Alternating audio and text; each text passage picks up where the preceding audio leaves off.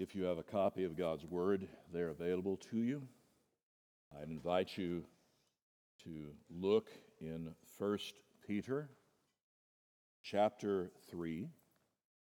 We continue our series of messages in 1 Peter, Faithful Living in Fearful Times. 1 Peter, 3rd chapter. We look today at verses 13 through 17. 1 Peter 3, verses 13 through 17. Now who is there to harm you? You're zealous for what's good. But even if you should suffer for righteousness' sake, you will be blessed. Have no fear of them, nor be troubled. But in your hearts honor Christ the Lord as holy, always being prepared to make a defense to anyone who asks you for a reason for the hope that is in you, yet do it with gentleness and respect, having a good conscience, so that when you are slandered, those who revile your good behavior in Christ may be put to shame. For it is better to suffer for doing good, if that should be God's will, than for doing evil. This is the word of our God. Let's pray.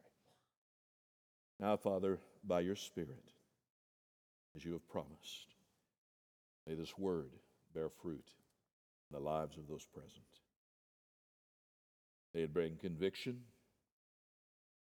where needed, comfort. O Lord, meet with us as you have spoken. Oh, we pray it in Christ's name.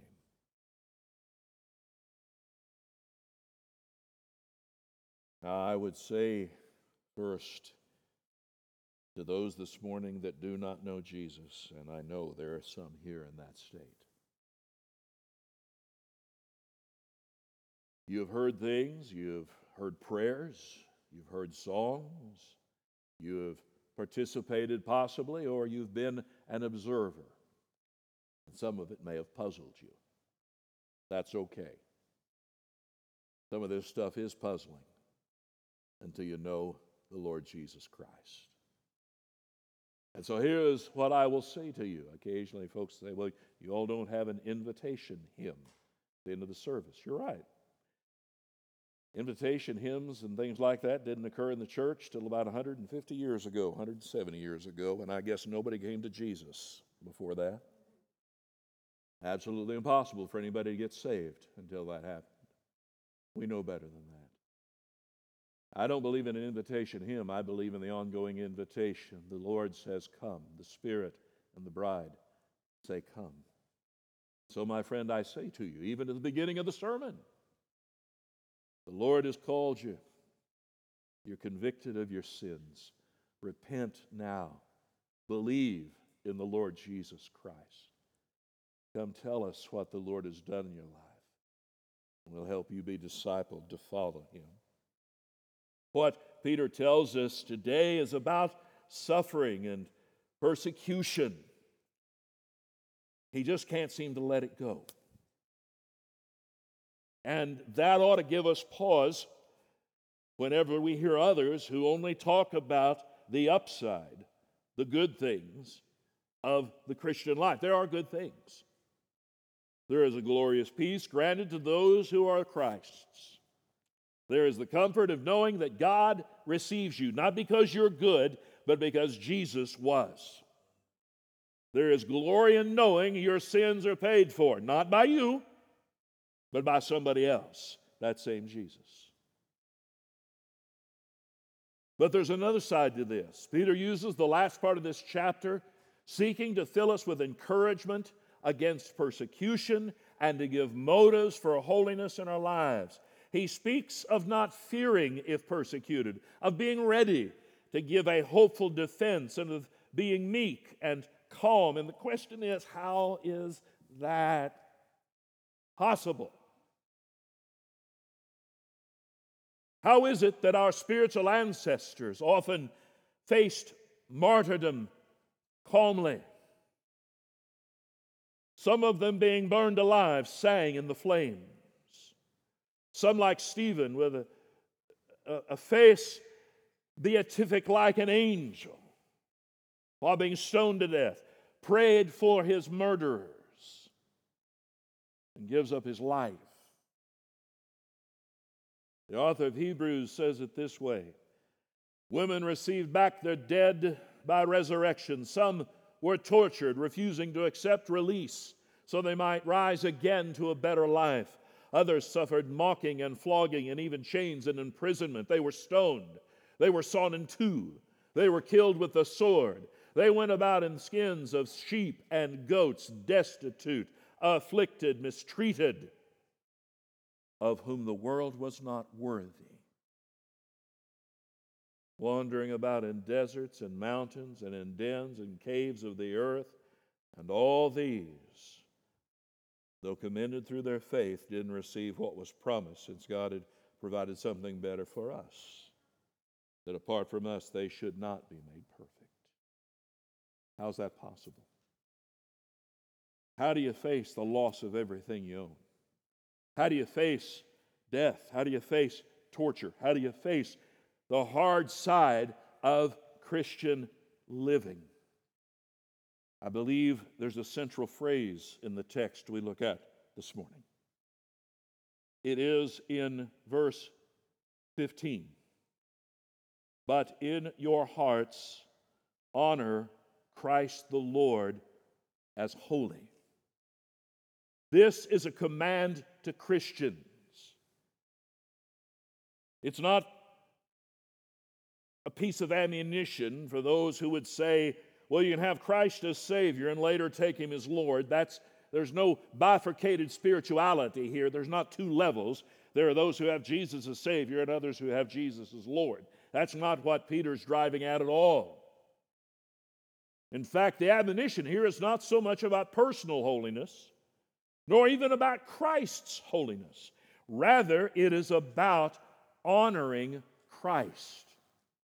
That is to so love and admire Him that He is controlling your attitudes and your actions. Literally, the text says, sanctify, make holy Christ the Lord in your heart. Now, you and I both know we don't have the capacity to make the Holy Son of God holier in a moral sense. That is an impossibility. Nor is it saying that if we don't do this, He is not holy and set apart. This is about our experience and our direction. We are called to set Him apart in our hearts, exalt Him as the most important. It's like an old hymn. 1864. My Jesus, I love Thee, I know Thou art mine. For Thee all the follies of sin I resign, my gracious Redeemer, my Savior art Thou. If ever I love Thee, my Jesus, 'tis now.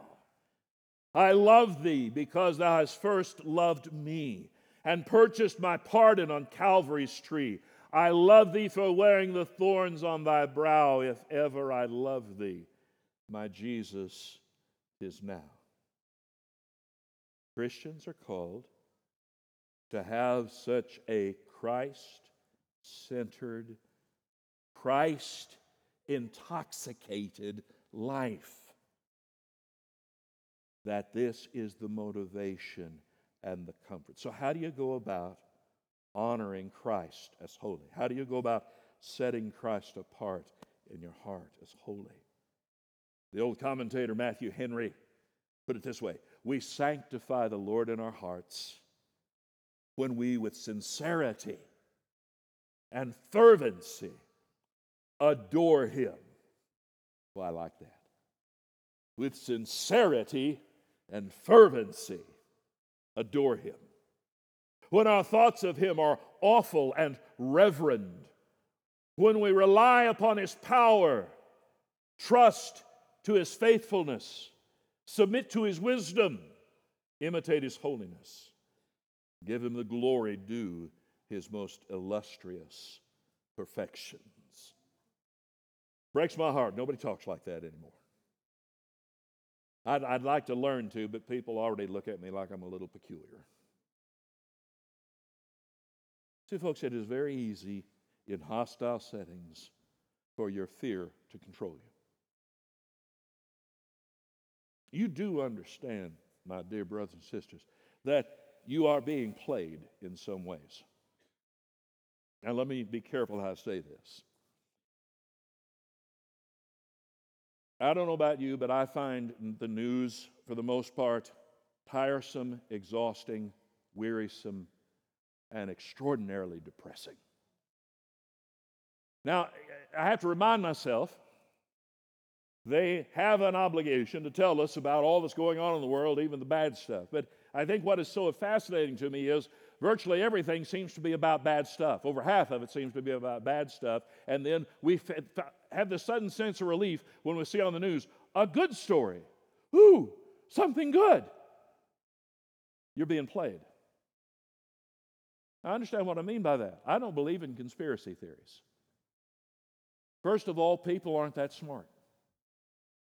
I'm telling you, after 6 decades, I can tell you, they ain't that bright. The other thing is, they're wretched at keeping secrets. You know how to keep a secret? You don't tell anybody. In fact, better, you don't tell yourself. I do believe in one conspiracy. One alone. And that is the attempt of Satan to destroy the work of God. And however he gets that done, he will use whatever method he needs to see that done. But we hear these things and we tremble a bit, right? I mean, I don't know about you, but that whole thing about war in Europe is frightening to me. Sobering. I'm past serving, but I have family that's not. I have friends that aren't. That's concerning. The pandemic doesn't so much bother me as much as it did. It was fearful in many ways, but looks like we're going to be okay. It was costly. I think it was a message from the Lord that we didn't hear and heed very well in this world. Honoring Christ, hear me, honoring Christ steadies your heart. Honoring Christ steadies your heart. It helps you deal with fear. He addresses it, I think, in these ways. First, honoring Christ quells or calms your fears. Verses 13 and 14. Now, who is there to harm you if you're zealous for what's good? But even if you should suffer for righteousness' sake, you will be blessed. Have no fear of them, nor be troubled. Peter's not encouraging Christians to suppose their chances are better than average for escaping persecution. He's assuring them that under God's care and blessing, no evil can befall them. Now you say, well, now wait a minute, Doug. Verse 13, who is there to harm you if you're zealous for what's good? Well, there's all sorts of people that were zealous to harm these Christians, and they were doing good. Don't forget the prior verse. Verse 12. For the eyes of the Lord are on the righteous, and his ears are open to their prayer, that the face of the Lord is against those who do evil. Now, who is there to harm you? You see the context? He's not saying bad things can't happen. It's a comparative. Romans 8:31. What then shall we say to these things? If God is for us, who can be against us? Or the psalmist, Psalm 56. In God whose word I praise, in God I trust, I shall not be afraid. What can flesh do to me? That's a comparative. If you set Christ apart as holy, your fears are calmed. You know, there's not a belief system in the world that can help you with this. Consider the words from a declaration of self-esteem. Are you ready? Here's some of what the best the world can produce. I am me. Okay. In all the world, there's no one else exactly like me. Everything that comes out of me is authentically mine because I alone choose it. I own me, and therefore I can engineer me. I am me, and I am okay. What drivel? What silly, useless affirmation. Yes, you are you. Bravo. I own me. No, you don't. My friends, you're under the control of either Satan or the Lord. I'm not saying you're demon possessed. You don't have to be possessed. You do the bidding of your Father, is what Jesus said. And what a burdensome way to live. Looking up every morning and look in the mirror and say, you're okay, when you know better. Right?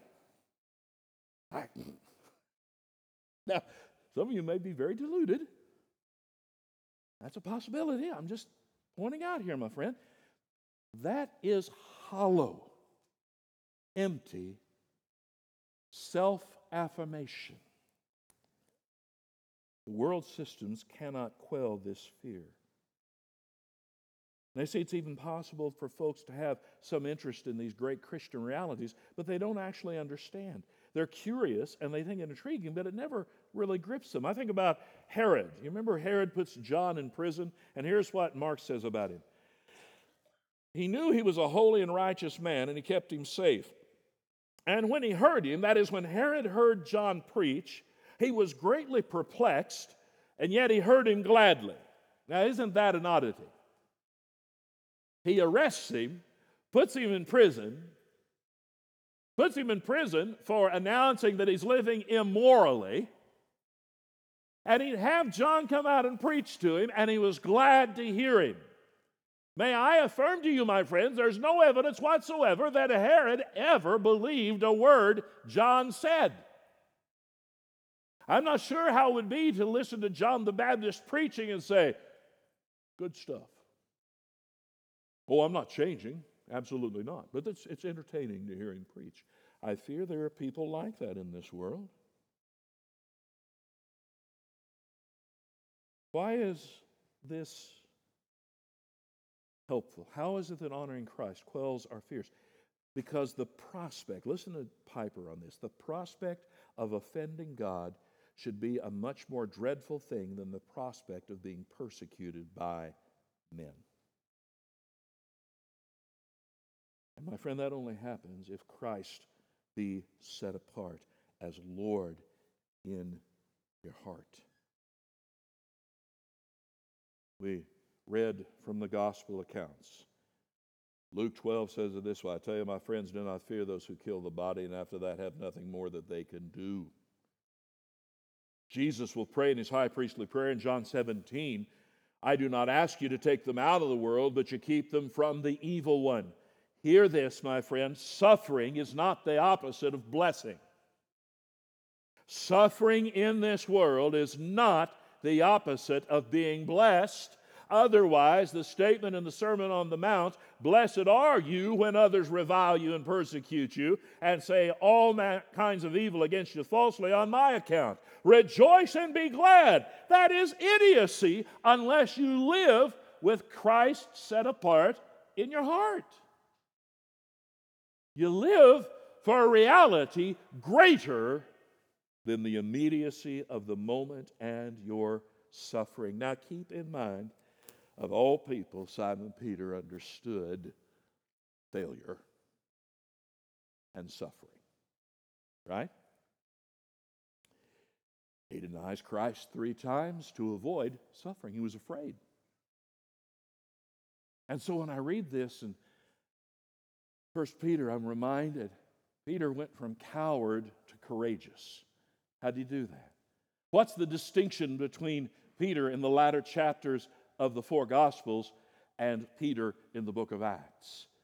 The outpouring work of the Spirit, the sudden realization of what was going on, and he set Christ apart as holy in his own life and heart and is willing to die rather than dishonor Him. And I say this, folks, as some of us, we just seem absolutely determined to be fearful.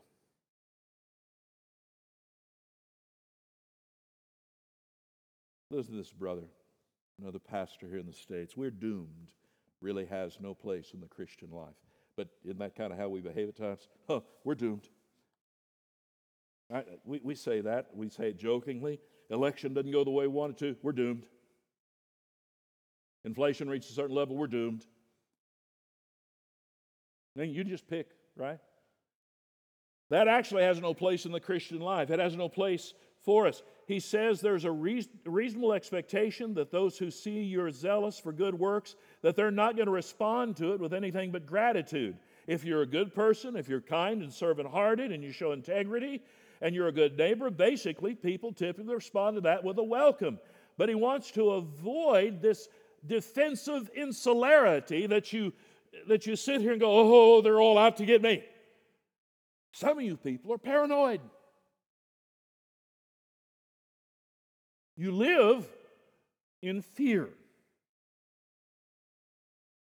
We see disaster and horror story after horror story, and it's easy, isn't it? Begins to feel that the world is this dreadful, dark place, and we have to circle the wagons and retreat from it and keep it at bay at all costs. We're doomed is an attitude that so easily creeps in on us. Set Christ apart as Lord in your heart, and my friend, your fears are quelled. Secondly, not only does it quell our fears, honoring Christ quickens your hope. There in the 15th verse, always being prepared to make a defense to anyone who asks you for a reason for the hope that is in you. Now the word there, to make defense is a funny-sounding Greek word, apologia.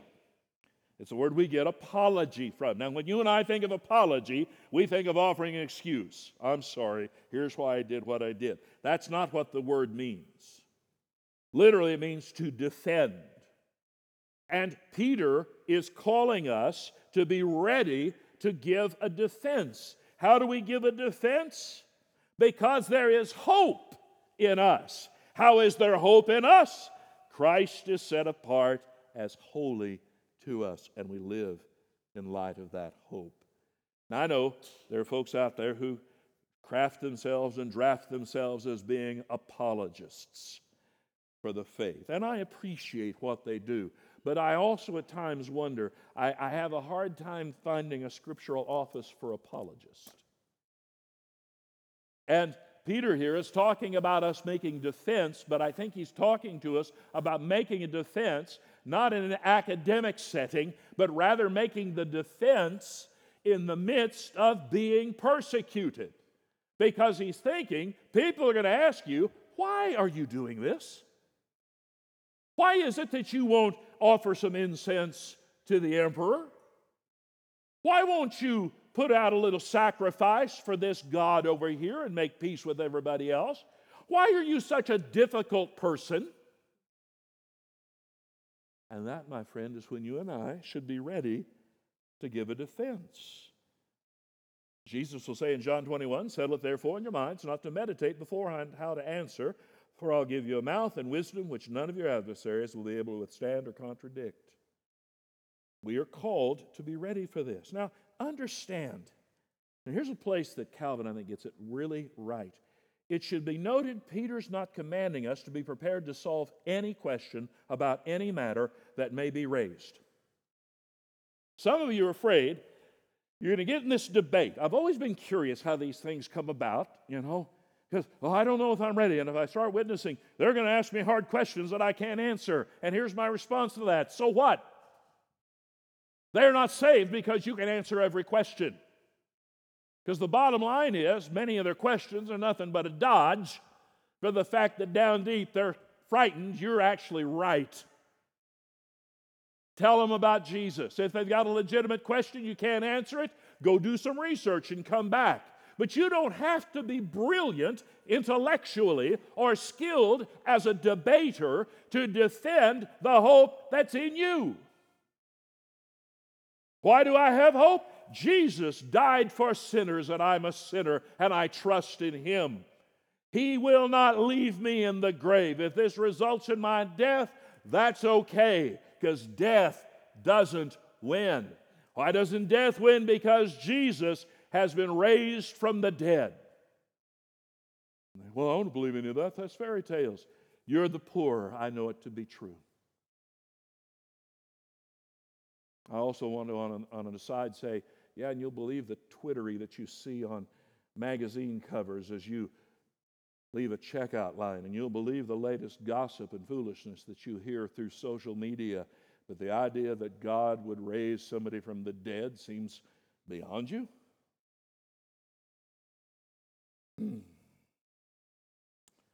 The apostolic gospel bears witness to these facts. Christ died, He's raised from the dead, and He has done that for His people. You and I don't need to spend nearly as much time meditating on how to answer everybody else's questions as we do to convince our own hearts of the truth. That's where you start, isn't it, brother and sister? And I think part of it for Christians, sometimes we're afraid somebody's going to ask the question that I can't answer is going to destroy my faith. Oh my. Will you relax? You don't have to live without hope. Convince your own heart. Do what's necessary to build up your own faith. Peter's view here is not the expert apologist. His view is the ordinary Christian. And the ordinary Christian, as he sets Christ apart, lives in a glorious, joyful hope.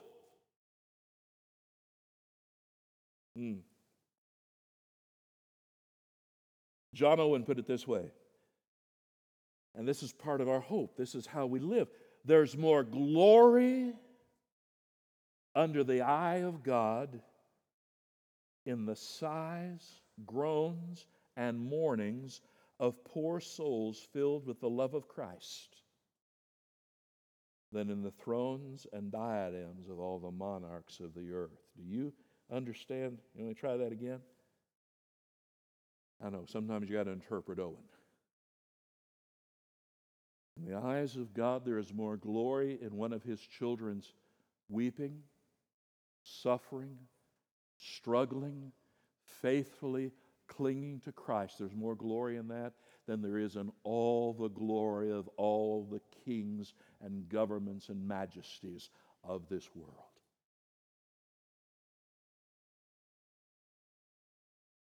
Luther said it this way, I'd rather fall with Christ than reign with Caesar.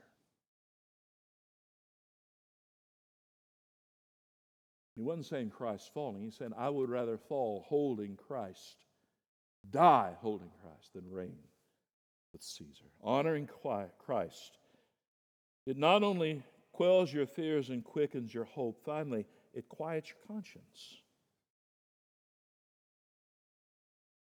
The end of that 15th verse, when he says, be ready to answer for a hope that's in you. Now look at the end of that verse. Yet do it with gentleness and respect, having a good conscience, so that when you're slandered, those who revile your good behavior in Christ may be put to shame, for it's better to suffer for doing good, if it should be God's will, than for doing evil.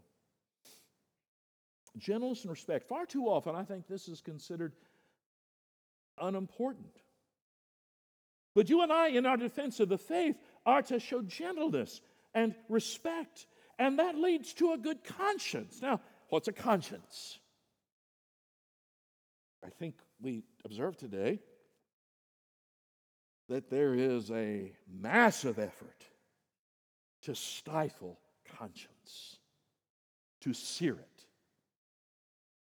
Conscience is the person's inner awareness of the moral quality of his thoughts and actions. It's an inner awareness of the moral quality of thoughts and actions. And my friend, as a Christian, you can have a clear conscience. You can be at peace here. You can quiet your conscience as you give this answer in the face of tribulation, in the face of suffering and persecution. You set Christ apart, and that setting Christ apart makes you, like Him, gentleness, kindness, clear conscience. Our consciences need to be both informed and clear. If we honor Christ, our responses will be gentle, respectful, and our conscience clear. You see, the persecutor can't have a clear conscience. In fact, what does he say? When you're slandered, those who revile your good behavior in Christ may be put to shame. How are they put to shame? Well, if they're not put to shame in this life, and they don't repent before they die, they shall be put to shame in the next. Are you reminded of this, what the author of Hebrews said about those who suffered, of whom this world was not what? Worthy.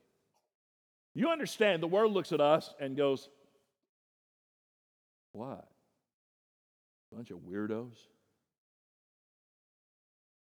You believe in a book that's at least 2,000 years old, and you believe in a personal God that actually communicates, and that God lived in the flesh on earth, and that we're so bad that the Son of God had to die on our behalf, and that He came back from the dead, and there's such a thing as a second coming. There's going to be an end to this world that's not caused by us, but it's what this Lord is going to do. You believe that God created you. You didn't happen by accident. What a bunch of weirdos! Bless the Lord, O my soul, and all that is within me. I have set Him apart as holy.